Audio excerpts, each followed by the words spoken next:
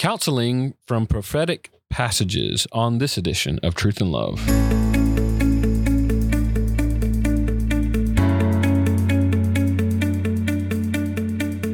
I'm Dale Johnson, and you're listening to Truth and Love, a podcast of the Association of Certified Biblical Counselors, where we seek to provide biblical solutions to the problems that people face. This week on the podcast, I have with me a dear friend of mine, Omri Miles. He's a pastor of Grace Bible Church in Tempe, Arizona. He's also a church planting pastor of Grace Bible Church in New Orleans. You can find out more about that adventure at gracebiblenola.org. He holds a Master's of Arts degree in Biblical Counseling from the Master's University and a Master of Divinity degree from the Expositors Seminary. And he currently serves as the director of one of our certified training centers, Biblical Counseling of the East Valley.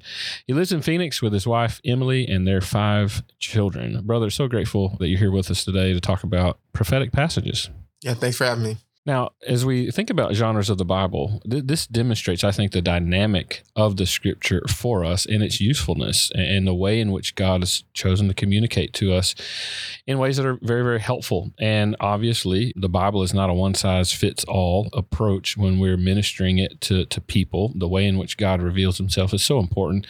And we need to be able to deliver the truth about God and who he is in an accurate way, understanding the Bible and the way we study it, and how he speaks to us and how that's useful for us in life. So I want to dive into this a little bit because, a lot of people naturally gravitate towards New Testament passages, but man, there's so much information that God has chosen to give us about his character and about the way he deals with his people and things that are to come that we can gather from prophetic passages that are very useful for us when we think about God and man and who he is and the hope that he's given. So I want to dive into this, Omri, if we can. Why is the doctrine of the future so crucial for counseling? And how should counselors think about prophetic passages of Scripture? Yeah, so this is an often neglected area of doctrine, sort of in a lot of people's minds, the doctrine of the end times, last days. We call it eschatology, sort of shrouded in lots of mystery. And as soon as you talk to maybe a table full of your friends about this subject, then you've got one more view than the number of people seated at the table, oftentimes. And so just can feel daunting to think about eschatology, but really the Bible talks about it. And so we shouldn't shy away from it. And Scripture's clear on what it says about the future. Now that takes a lot of work for us to get at, but it is clear. And essentially the reason that this is so important for people who are instructing others in the church, for those who would counsel others, is because God has bound our hope, for starters, to future realities. That's why faith is demanded. If everything was past or provable from history or things that we could tangibly understand, then there would be no need for faith. So just based on the fact that faith is so essential to the Christian life and change, that just brings the future into focus, that we're waiting on promises, we're trusting in realities that we cannot see. Now, you think about even the gospel before recently, quote unquote, the past 2,000 years in human history, the gospel was eschatological. It was a future reality. And so everybody before Christ came was looking to the future, and their hope was based on everything that God had said about the gospel, and it was all future. And so you think about, how are they counseling their own hearts? How are they encouraging their own souls and each other to obey the Lord, to walk uprightly and faithfully in their current day? Well, Hebrews tells us it was all by faith. They were looking toward future promises. And before Christ came, those future promises were, so many of them, about the coming of Christ. And even us, we find ourselves in a time in human history where we're still looking forward. We're still looking forward to so many of the promises that the prophets, the Old Testament writers, or God through them taught us to look forward to. And those have ethical implications for us in the here and now. They make demands on us morally and require our obedience based on what the future holds. And the certainty of God's foretelling that a Messiah would come, the gospel, as you mentioned, the certainty of that event happening and Jesus genuinely coming to earth, which is in our past, that certainty is the demonstration of the faithfulness and steadfastness of our God. And when he talks about promises that are to come for us, and when Paul in the New Testament roots our future and our peace in a hope that is secure once and for all, it's that same certainty that we can be assured of because these are promises of that same God. Now, we always want to study the scripture well, but our task as we study the scripture well is to never keep it distant from how we respond in life and how we walk in the light in life. So give us some examples, Omri, of prophetic passages and how those types of passages might be useful in the counseling room. Yeah, there's a host of passages. Even right now, thinking, man, I wrote some down, and still there's just so much more to talk about. But to take one passage, Psalm 24. In Psalm 24, this is a Psalm of David, and you have this one place in Scripture where the question is asked, who is the King of glory? I think that this psalm answers that question in three different ways. In the first couple verses, you have the answer, well, that King of glory is the sovereign Lord of creation. The second way that this passage answers that question in verses 3-6, he's the gracious God of seekers. And then the way the psalm ends, he's just climbing to say, this King of glory is the coming King of war. Now, these three depictions of who God is, where the psalm ends, this one is clearly David's seed. David calls for the gates of the city, the ancient doors, to receive her king. This is an eschatological passage looking forward to the final arrival when Yahweh, the king himself, will reign in Jerusalem. This isn't contrary to many commentators about the ascension of Christ, because this is about him making war, and he's actually looking to this one place on earth according to verse 3, the holy mountain or the holy hill of the Lord. So this is Jerusalem, or Zion, as it's affectionately called throughout Scripture. When will the king finally be there?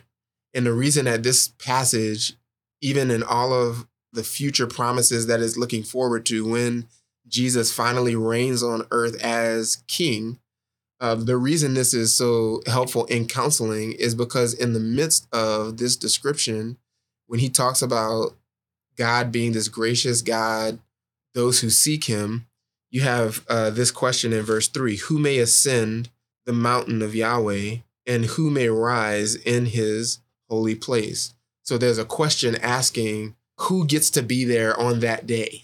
And then you get the answer. Well, verse 4, he who has innocent hands and a pure heart, who has not lifted up his soul to worthlessness, and who has not sworn deceitfully, he shall lift up a blessing from Yahweh and righteousness from the God of his salvation. This is the generation of those who seek him, who seek your face. And then you have a difficulty in translation, but a call to Jacob. Pay heed, O Jacob, the LSB translates it. And then this break in the Psalm, Selah. Oftentimes what people do when they read that description, innocent hands, a pure heart, doesn't lift up his soul to worthlessness, doesn't swear deceitfully. That must be a way of the psalmist saying, hey, no one fits that description. So we should see Christ as the rescue from the demands of God's law. Well, I think that this is actually not the right way to take this. As David anticipates his seed, God in human flesh, reigning in Jerusalem as king from his throne, David's encouragement here is who gets to be there? Who gets to be on the holy hill, have access, have rights and inheritance on that day? And here's the answer. You have to have innocent hands, a pure heart, to not practice lifting up your soul of worthlessness, this idolatry, or swearing deceitfully, just a practical honesty and uprightness to your life. Well, that's helpful in counseling because you can call people to moral uprightness. You think about the person who is a perpetual deceiver, a liar, and to say that is a sin that will cause you to miss the kingdom. And this is exactly what Jesus is doing in the Beatitudes. Blessed are, that's a current, that's a right now. Blessed are the pure in heart. Why? They shall see God, a future reality. In the future, they will dwell with God. They will see him with their own eyes. This is the same thing Job anticipated with his own eyes and his own flesh, seeing God. That day is promised to those who have a pure heart in the here and now. That's not perfection, but it is pointing to sincerity. And so in counseling, you can call counselees, you can call people who are not taking sin seriously, are sluggish to put off sin, to say, hey, if you anticipate seeing this future day, if you want to make it into the kingdom, then you have to prove that your faith is genuine by your obedience. Same thing Jesus is doing in, again, the Sermon on the Mount when he talks about cutting off your right hand, plucking out your right eye, this radical repentance, or else you will miss the kingdom. And that's the weight of those commands when we're looking at the future in the passages that direct our attention there. Almost always there is this ethical obligation placed upon the hearers that to see that day, you have to have a certain life now. You have to be characterized by faithful obedience now. One other example of this that has just been astonishing to me and just arrested my attention most recently is in Zephaniah. So I just taught through Zephaniah recently. Chapter 2, verses 1 through 3 are really the hinge of that book, as he describes all through chapter 1 this worldwide destruction that is coming upon all mankind because of sin. It's coming on the world generally and Israel in particular, because she is most accountable, being given the most revelation from God, being called out by God as a unique people. Well, when this day comes, there's nothing you're going to do to stop it, but there is a way that you can escape that destruction coming on that day. And Zephaniah 2 gives us the answer. He says in verse 1, gather yourselves together, indeed gather, O nation, without shame, before the decree takes effect. That's a reference to the day. The day passes like the chaff. Before the burning anger of Yahweh comes upon you, before the day of Yahweh's anger comes upon you. So there's this urgency to the message. Gather yourselves, i.e., repent, turn, get your lives together in order under the lordship of Yahweh, of our God, before this day comes. Why?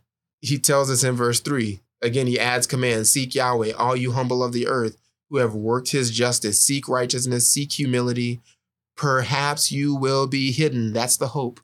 That word perhaps is the same word that Sarah used when she encouraged Abraham to have children through Hagar. Perhaps she will give me children. And so this is a hopeful anticipation that the one who responds to these commands, they seek Yahweh, they genuinely humble themselves and believe the message of the prophet, they will be hidden in the day of Yahweh's anger. So when this day of the Lord comes, the humble of the earth will escape that universal wrath. And eventually, if you keep reading into chapter 3, they will one day experience the unparalleled blessing that's coming on the world. But that promise only belongs to those who humble themselves under God's authority. So the one who is recalcitrant in counseling, the one who's resistant to instruction, the one who is daring to test God by not forgiving, not practicing self-control, not turning away from whatever the idol is, then you can put this passage in front of them and say, hey, here's what's coming according to chapter 3. Here's the joy of the future. But to see that day, you have to practice humility now. And so these kinds of passages that emphasize eschatology actually have bearing on the hearers' lives today in those ways. It becomes a motivation, right? I mean, it becomes a motivation to live out the justification that the Lord has secured for us. I'm even thinking, I was mentioning to you earlier, my family's currently reading Amos, which, that's probably not many people's top choice, but we're in the middle of that now. In chapter 5, he gives sort of this twofold picture where he describes, he's encouraging the people to seek the Lord and live. That's a posture for those of us who believe. We look to that eschatological hope and we say, we want to seek the Lord. We want to seek refuge in him. We want to hide in him as we see in Christ. But why do we do that? As you mentioned as a warning, because justice will roll down, as he describes at the end of that chapter in Amos chapter 5. Justice will roll down. The Lord is coming to separate his people and to bring his judgment on all those who remain in their sin. And that is a hopefulness for us. And I think about this in terms of counseling, where, man, as much as we try, Omri, we are flawed people. And we want to see justice happen. We try to enact the justice of God by the means in which he gives us, but we're flawed. We don't know all things. We can't see all things clearly. One of the most helpful things that I can encourage our counselees with is to say, you know what, there's coming a day for all of us who have been offended by different things, or when we've offended in wrong ways, that there's coming a day when the Lord will set all things right, and proper justice will be delivered, either with my sin that's been placed on Christ, a just punishment, and praise the Lord for that sacrifice, or people will endure the wrong that they've done to believers. And we trust that the justice of the Lord will roll down. So many things that we learn about God that we look forward to when he comes, as Revelation 21:5 says, to make all things new. I love how we're thinking about this. I want to keep going here. How does thinking about eschatology, at least in your mind, it's obvious you're working through some of these passages, and there's so much to extrapolate and for us to be useful in how we see God and understand him, how he interacts with his people. So how does our thinking about end times, this particular doctrine, as you mentioned, we typically call it eschatology. How does eschatology strengthen our counseling? How does it strengthen our commitments that we have as biblical counselors? Yeah, so you think about a classic text like 2 Timothy 3:16 and 17 about the sufficiency of Scripture. Well, what we do at eschatology actually tests whether we believe that. So I think this strengthens your bibliology. If I really believe that all of Scripture is instructive, all of Scripture is profitable, then I should embrace the texts that talk about the future. How are they profitable? And everybody's on a spectrum in regard to our learning to apply and use those passages. But are we working at that? Are we working to expand the amount of Scripture that we utilize in our counseling? That's a way that we should just continually be sharpening ourselves. Even as you think about the local church, to really embrace what your local church teaches about this crucial doctrine, are you able to run into other people's lives and apply your church's teaching? I think about Paul encouraging the Thessalonians. He said, we solemnly warned you in chapter 4 with these things. Know that the Lord is an avenger in all of these things. As you anticipate your rescue from the day of the Lord, that rescue belongs to those who are turning away from sexual immorality. The Lord is an avenger in these things. And so you have the sweet promise of God's rescue as you watch God's grace work itself out in your life to produce purity. And so he says, he turns a corner and talks about the comfort or the encouragement that ought to come, in Isaiah fashion. Comfort. You get that in 4:13. Comfort one another with these words. You get that again in 4:18, then 5:11. 1 Thessalonians. Comfort one another with these words. Same word there, whether you translate it comfort or encouragement. So these things strengthen our eschatology, or our eschatology knowing these things strengthen our bibliology, strengthen our ecclesiology. They strengthen our confidence in God as we believe him. Thinking theology proper, Christology. Those are commitments that any good biblical counselor has just doctrinally. And as you gain clarity on this one area of doctrine, it just brings light and confidence and clarity to the others. And I think this is an area, as you're encouraging us here, that we need to expand and get better at, and maybe even focus a little bit more to see the beauty of what God has given to us here. And I'll just mention one other thing. As we think about eschatology or what's coming in the future, I think maybe our lack of focus on the hope that will be revealed in Christ and how much the New Testament roots our present steadfastness, our present peace on that hope which is to come. When we neglect that, we have a tendency to run after superficial things because we want to see things fixed today. We want to see things work out yesterday, right? We don't have time for this. We need to get this thing done now. And we have a tendency to be very vulnerable to wanting imminent release from whatever problem it is that we have right now. And we miss some of the point, I think, because we don't see the value in the way the Lord places and rests our peace on the hope that's to be revealed. Yeah, that's Proverbs 19:2, right? Desire without knowledge is not good. Whoever makes haste with his feet misses his way. You might desire justice now. Increase your knowledge about coming justice and let that slow you down. Let that increase your patience. That's absolutely right. Yeah, well done. Well said. I think this is really helpful and a good encouragement to us. And we've, in a short time today, only touched the surface of the depth of what God has given us in this particular way in the prophetic genre in the scripture. Omri, is really helpful. Thanks for a good reminder and goading us in this direction to see the beauty of scripture. Thanks for having me.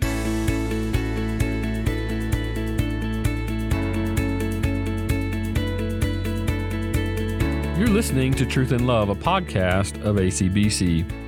I'm so grateful for my brother, Omri Miles. I want to mention a quick thing. I don't do this often, but I want to pray for this brother and a group from his church there in Arizona. They're going to be moving in October to plant a church in New Orleans, Louisiana. I'm so excited about this opportunity for Omri. I want to encourage our listeners to ask the Lord to bless their endeavor. I want to mention another thing about Omri. He's a part of a new high school curriculum that we're calling Foundations. And we are so excited about this curriculum for high school students. And if you are a homeschool parent, if you're involved in a co-op, if you are at an accredited Christian school, this is a wonderful 1-year-long high school credit hour program for your high school student. We're encouraging 10th, 11th, 12th graders to engage in this material. It will be our fundamentals curriculum, and we're delivering it in such a way that's very appropriate and pertinent to high school students and the issues that they face. It will equip them to think about the word, to handle the word with current topics, current issues. I want to encourage you to go to our website, find this curriculum, encourage your high school student to be a part of it. We have group rates set up as well. If you have a Sunday school group that wants to go through that or a co-op group that wants to go through that, I would encourage you. I think it's phenomenal. Not only Omri, but several other brothers are involved in this curriculum. I had opportunity to teach one as well. So I want to encourage you, go find this curriculum, Foundations. It's a high school curriculum for homeschool and high school students, and you can find that at biblicalcounseling.com.